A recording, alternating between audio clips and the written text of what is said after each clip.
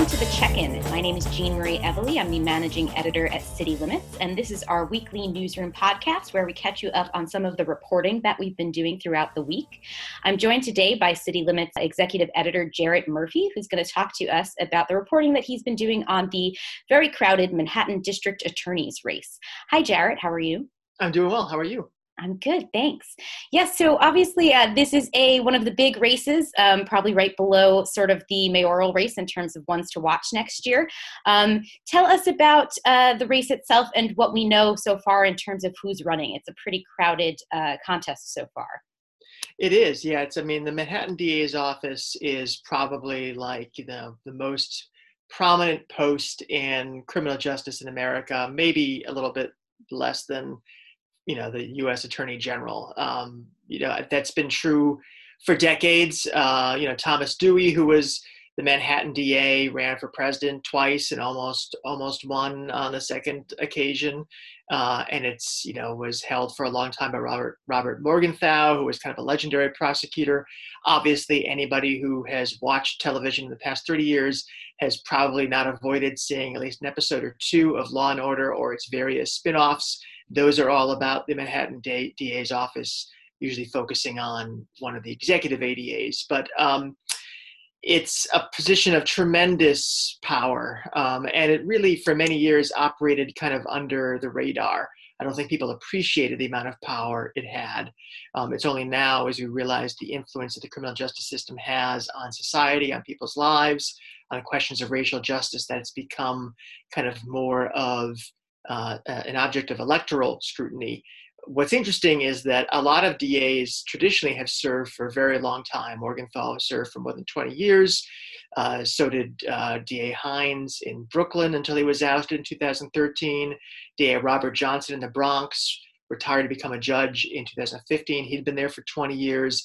Dick Brown in Queens, who was resigned and then died, leaving that office vacant in 2019. He'd been there for a couple of decades. There was a little more turnover in Staten Island, but they've been there for quite some time. So you have this race for a very important office. It's technically a state office, so it happens at the same time as city elections in Brooklyn and Manhattan, but not in the other districts, just by happenstance of history. And what's interesting about that aspect of the race, I'll just mention, is that we will not have any public financing. There are very few campaign finance restrictions. We're not going to have ranked choice voting. We're not going to have a runoff provision. And so with, I think at the moment, 8 people running, it could be a very divided electorate. Someone could win with a relatively small share of the vote.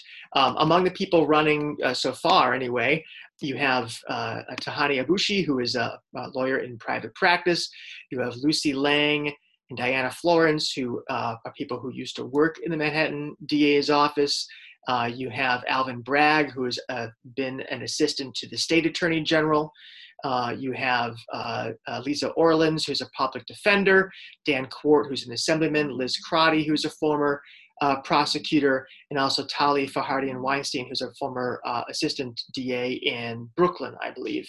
So those are the people in the race now. The big question, of course, is whether there'll be another name in that mix. Cyrus Vance, who's the incumbent, he's held that office since 2010. One of the questions is whether he is going to run or not. He has not said. As time goes by, with him not running and not raising money, the suspicion is he will not, but there's been no definitive word on that yet. So as you said, a very crowded race, still waiting to see if Cy Vance is going to go for another term. And a lot of the candidates have sort of laid out some of their platforms so far. And you've written about a few of these proposals, specifically about the ways that the different candidates are sort of reimagining what the role of the district attorney's office will play, particularly its relation to the NYPD. That was a story that you had come out this week. Could you tell us a little bit about that? Well, it's fascinating. I mean, I think, if this race were run, 4 years ago, 8 years ago, a lot of the issues that you're seeing people talk about would not be discussed. Everyone has a very well-developed platform. This is, I should say, obviously the most crowded field I've ever seen for a DA's race in the city. People with very well-developed platforms on a few different issues. One issue that basically everyone talks about is the question of policing, police accountability, how to change the relationship between police and communities.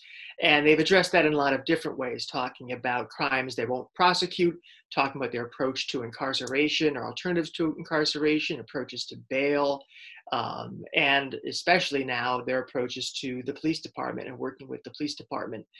And this is a very interesting and sensitive area because cops and DAs traditionally work in very close cooperation. Cops are the ones who develop the cases, do the investigations, make the arrests that prosecutors in the DA's office then prosecute.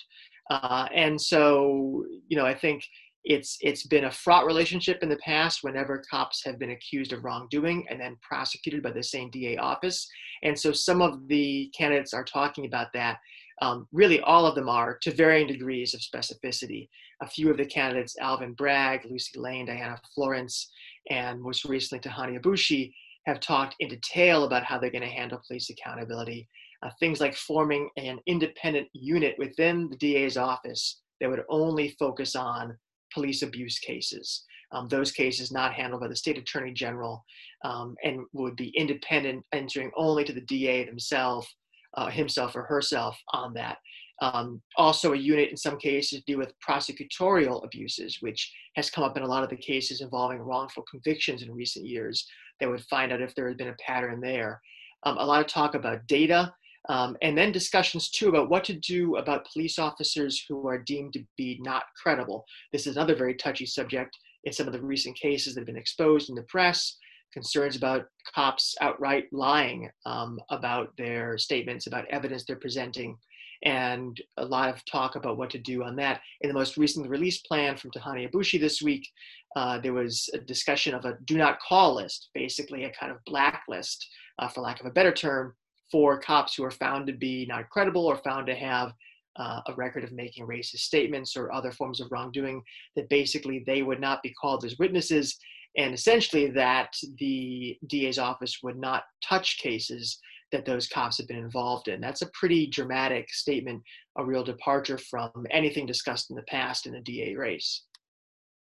Yeah, and I believe that platform also included a discussion of what to do with cases that involve an officer who claims to be a victim of a crime on the job, right? So these kind of cases that we've seen, we saw a lot of them coming out of the Black Lives Matter protests, I think, some of these incidents of officers who say that they were assaulted by either protesters or somebody in the, execution of policing. And what does she say about that and how her office would handle those types of things?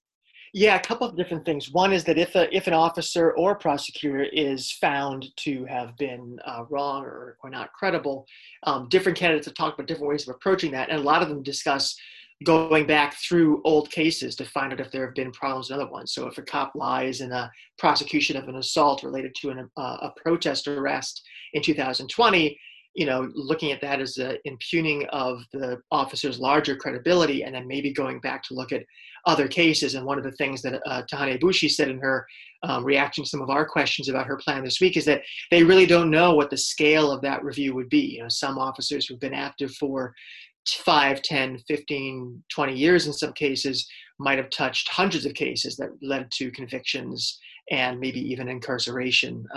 And so that would be kind of a tall order. One of the other issues that, as you mentioned, is when police officers claim to be the victims of abuse or resisting arrest. A lot of the candidates have cast some more skepticism on that because, as you mentioned, in some of the protests this summer, some of those claims were proven to be or indicated to be on very, very flimsy ground. Abushi casts a very skeptical eye on those, suggesting that those cases would be reviewed very carefully. And if the police officer instigates the encounter and someone is deemed to be acting in self-defense as they physically touch or harm the officer, that in those cases perhaps charges would not be brought. That is obviously going to be a controversial idea among the police unions, a real break from the past, and really does seem to go farther than the other candidates in terms of really looking at the traditional benefit of the doubt given to police officers and whether that is warranted or not. Abushi and some of the other candidates too would really put that on much thinner ground than it's ever been on before. Yeah, and so in addition to obviously the relationship with the police department, you've highlighted through some of your other stories some of the other sort of policy focuses that a few of the candidates have laid out. Maybe you could briefly tell us about some of those and sort of what's kind of been highlighted by these candidates so far. Yeah, it's interesting. As the campaign has gone on, some of the candidates do not say that much about the details of their policy. Dan Court, Liz Crotty, Elisa Orlins talk, at least on their websites, in broad strokes. It's worth noting that there have been a lot of forums and debates already in this race where people have had a chance to expand on that more fully. But in terms of what's available to the public at the click of a button, some speak in much more brief terms. But a few candidates have issued detailed policies in a couple different areas. Diana Florence, early in the campaign, talked about using the powers of the office as a tool for affordable housing, essentially by going after landlords who have systematically tried to game the rent regulation system or the tax system. That's an interesting idea. Lucy Lang has talked about using the office to more aggressively pursue elder abuse and scams that target the elderly, a lot of which has come up as a post-COVID-19 problem or a mid-COVID-19 problem. Discussions about what to do about wage theft is something that a few candidates, Diana Florence and Alvin Bragg among them, have talked about. And that's really an interesting twist in the race and just the whole landscape of criminal justice in the city, is that on the one hand, there's a move away from traditional policing as it's been done over the past 20, 30, 40 years in New York, away from quality of life offenses, away from prison being the first resort in a lot of cases, and really kind of reducing the intrusion of law enforcement into people's lives on one hand. And then the other, people seized with some of the fervor around social justice in New York City, around affordability, inequality, have looked to using the tools of the DA's office to explore areas where either the DA has had limited impact or no impact at all in recent years, using the office's powers, the prosecutor's powers to pursue affordable housing, to more aggressively go after wage theft, which has been part of the portfolio for a while, but traditionally handled more heavily at the state level, to focus on specific problems like elder abuse. That kind of an activist approach paired with a reduced approach when it comes to traditional crimes is a really interesting mix that a lot of the candidates, not all of them, but a lot of them are embracing. Great. Wow. So we will definitely be continuing to cover that race in the lead up to the primary in June. And thank you so much, Jarrett, for giving us the rundown so far. It was a pleasure. Once again, thanks for tuning in. This was The Check-In. This is our weekly newsroom podcast, and that was Executive Editor Jarrett Murphy talking about the Manhattan DA race that's coming up in the next few months. I'm Jean Marie Evely, Managing Editor here at City Limits. You can join us next week with another episode, and check citylimits.org for all of our coverage about elections and beyond. Thanks so much.